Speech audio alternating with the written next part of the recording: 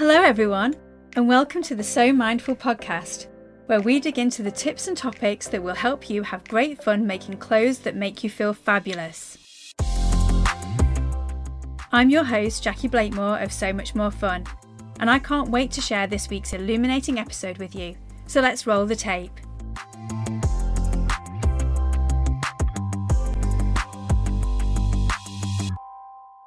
Hey everyone, and welcome to this week's episode of the So Mindful podcast.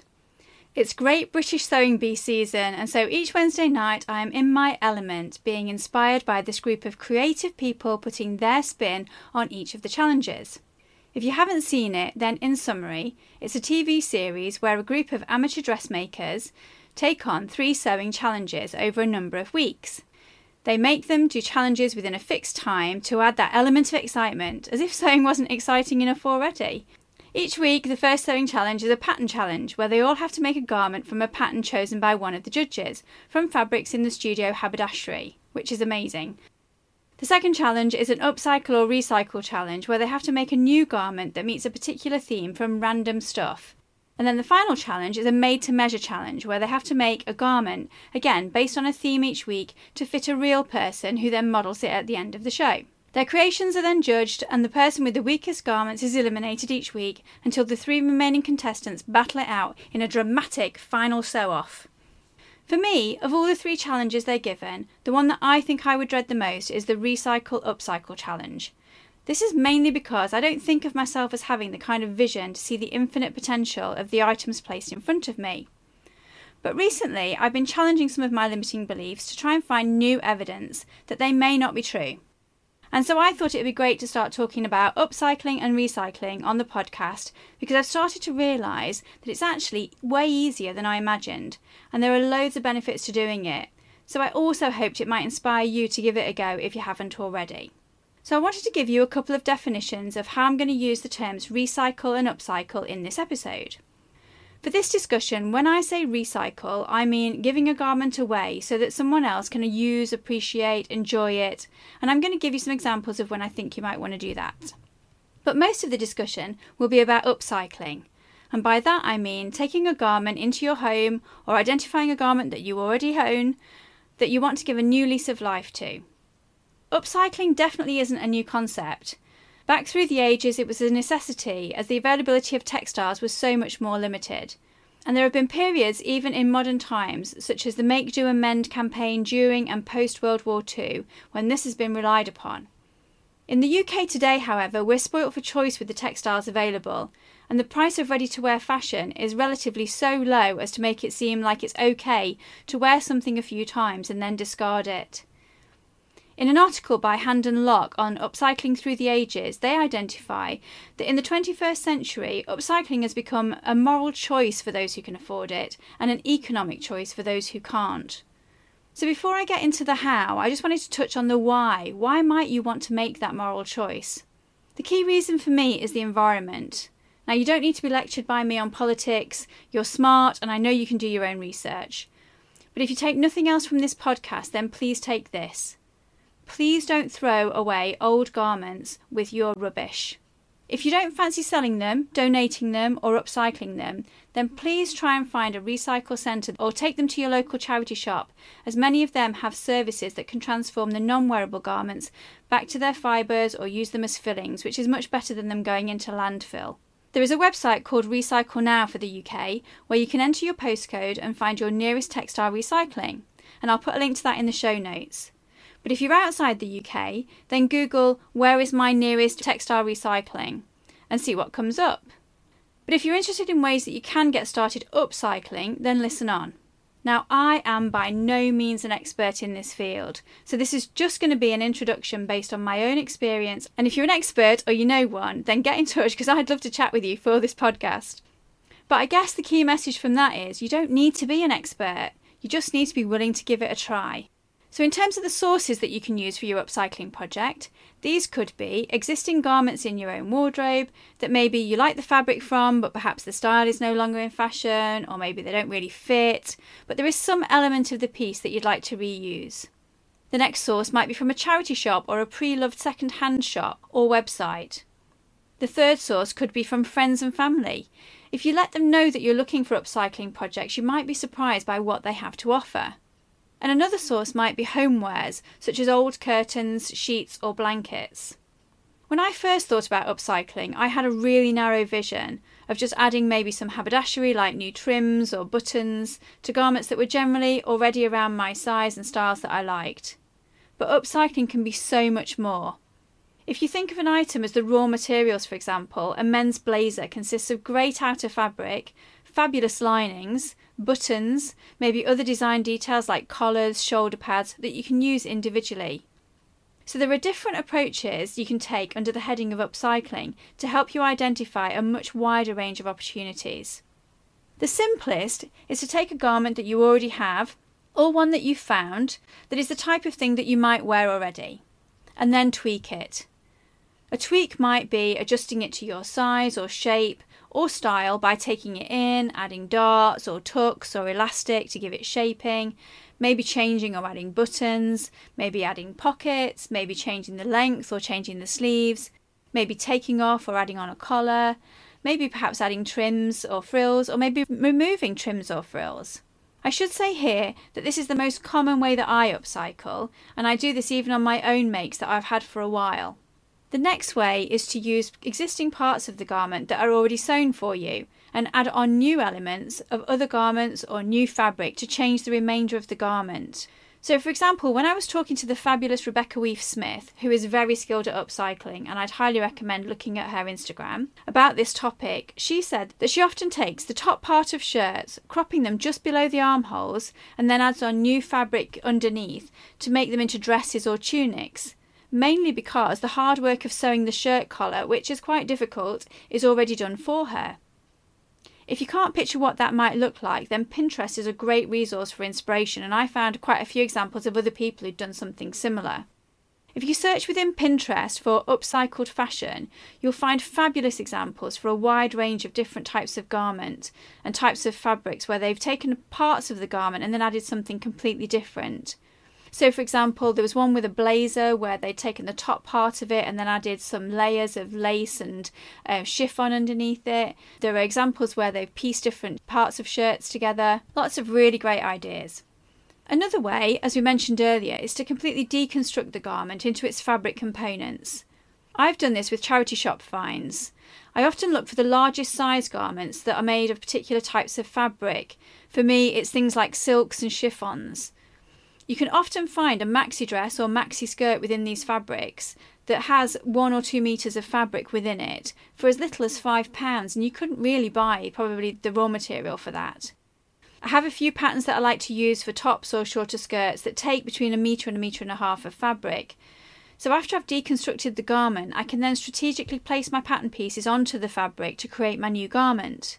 Sometimes I have to add bits in from my fabric stash for facings or other small details. Or another way is to find 2 garments that look similar, maybe the same colourway or similar types of fabric, and coordinate your garment from the 2 different original pieces. It really encourages me to be creative, as sometimes you spot a design detail from the original garment, like a button band or a pocket that looks great and you want to incorporate that. You can use this method if you want to reuse homewares such as curtains or bedding. If you mix these elements with your original garment elements, then it can make it look a little less like the family Von Trapp in The Sound of Music, where they've all got matching curtain outfits, and a bit more fashion catwalk. There are some great resources to give you some ideas and inspiration, and I'll put those in the show notes too. And if you Google upcycled fashion, you'll also see examples of how the designers are doing this. In this week's Sewing Bee, the whole episode was about reduce, reuse and recycle, which meant that for all 3 challenges they had to use existing garments to create new ones, so it was filled with ideas and inspiration. In the pattern challenge, they had to make a waistcoat by cutting up existing men's suits. It was interesting to see how each person approached it. Some of them unpicked the suits' seams to give them a flat fabric to work with, which they then stitched back together to create fabric pieces that were large enough to fit their pattern pieces onto. Others placed the pattern pieces straight onto the sections of the garment and cut them out, incorporating the original design details such as pocket flaps, with mixed success. Fabric from a suit jacket is ideal for a waistcoat in that the outer fabric can be used for the front of the waistcoat, which is generally heavier, and the lining can be used for the back of the waistcoat. So it was great to see how the different approaches turned out, and also the way in which the contestants combined, in some cases, different garments.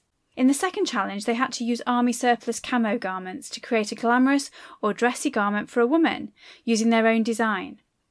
The outfits they tend to come up with in this section are often less high street and a bit more avant-garde, and in this challenge more emphasis was placed on reusing existing features of the garments. Many utilised sections that had the characteristic boxy patches to create central features, and then added leather fringing from the haberdashery to embellish their designs. The winning garment in this section was a cape with big pointed shoulders using padding from the original garment. It was very catwalk-esque, and like Judge Esme, I was quite taken with it. The final challenge was to create their made-to-measure dress from denim jeans.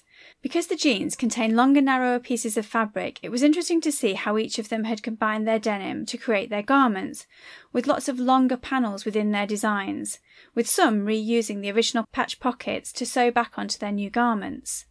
We talked previously about combining bits of the original fabric to create a piece big enough to lay your pattern piece onto, but in this challenge, Raf used a slightly different technique. He had split his pattern into smaller pieces to fit onto the individual fabric pieces from the jeans. So let's say you've got a pattern for a skirt front and you draw a horizontal line across it about 3 inches down from the top. And then 3 inches down from that you draw another line and so on until you get to the bottom. You number each of your sections so that you know what order they go into, and then cut along the lines that you've just drawn. Add seam allowances to the top and bottom of each line that you cut. You can now cut the skirt from much smaller pieces of fabric and then reassemble them to create your skirt front. But these lines don't have to be straight, so you can get creative with the shapes of your segments as you draw them onto your original pattern piece. And as long as you remember to add seam allowances to the cuts, then you'll be able to recreate that full piece from your sections. This is what Raf did in his design using the wave-shaped pieces, and then also used the properties of the denim to have raw edges of the pieces overlapping and slightly frayed. The purist in me wants to point out that ideally you want to mark the grain line on each piece, and then to match that to the grain on the fabric that you're using from the garment. But I think with this approach, part of the joy comes from experimenting and not being too rigid with the rules. You may not always have large pieces of fabric to work with, but that doesn't need to stop you.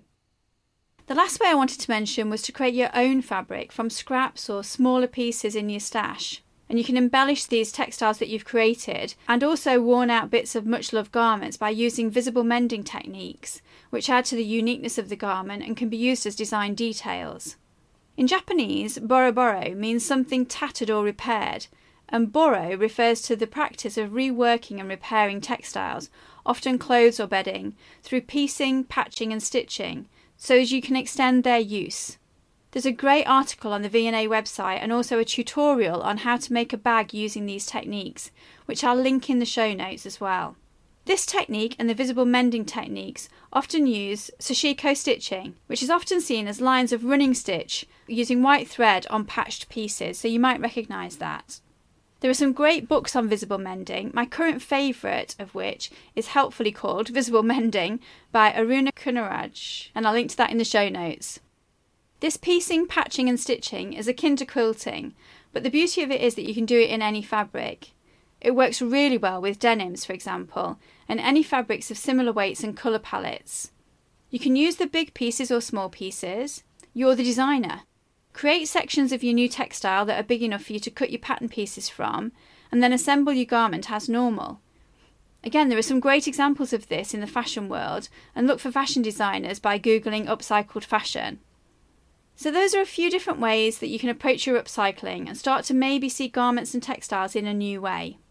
But if there are some garments that you no longer are going to wear, either because the fabric isn't to your liking or maybe the colours don't work for you, then look at whether you can sell it, donate it or recycle it. If it's a reasonable quality garment, then there are loads of websites and apps such as Vintage, Spark and good old eBay where you can sell second-hand items. And again, I'll put links to those and a few others in the show notes if selling is your thing. So this has been a short and sweet episode, but I hope it's given you some insight into some different options when it comes to upcycling or recycling. If you've got any resources for this that you love, then please email me or DM me to let me know. And if you've upcycled or recycled, then send me some photos or post on Instagram and tag @SoMuchMoreFun so I can see your fabulous creations. So until next time, happy upcycling, my lovelies. Well, that's it for this episode. Thank you so much for listening. Check out the show notes in the description area of your podcast app and click to follow or subscribe. Or head over to sewmindful.com/podcast, which is SEWMINDFUL.com, where you can also sign up for an email reminder so that you don't miss out on any juicy episodes. If you listen on Apple Podcasts, then please help others find us by leaving a review if you love this episode. And I'm always excited to find out what you got from the episode and how you plan to use the tips. And finally, if you have a question, feedback, or a topic you'd like me to investigate, then you can also email me at hello@somuchmorefun.co.uk. So until next time, stay gorgeous and have so much more fun.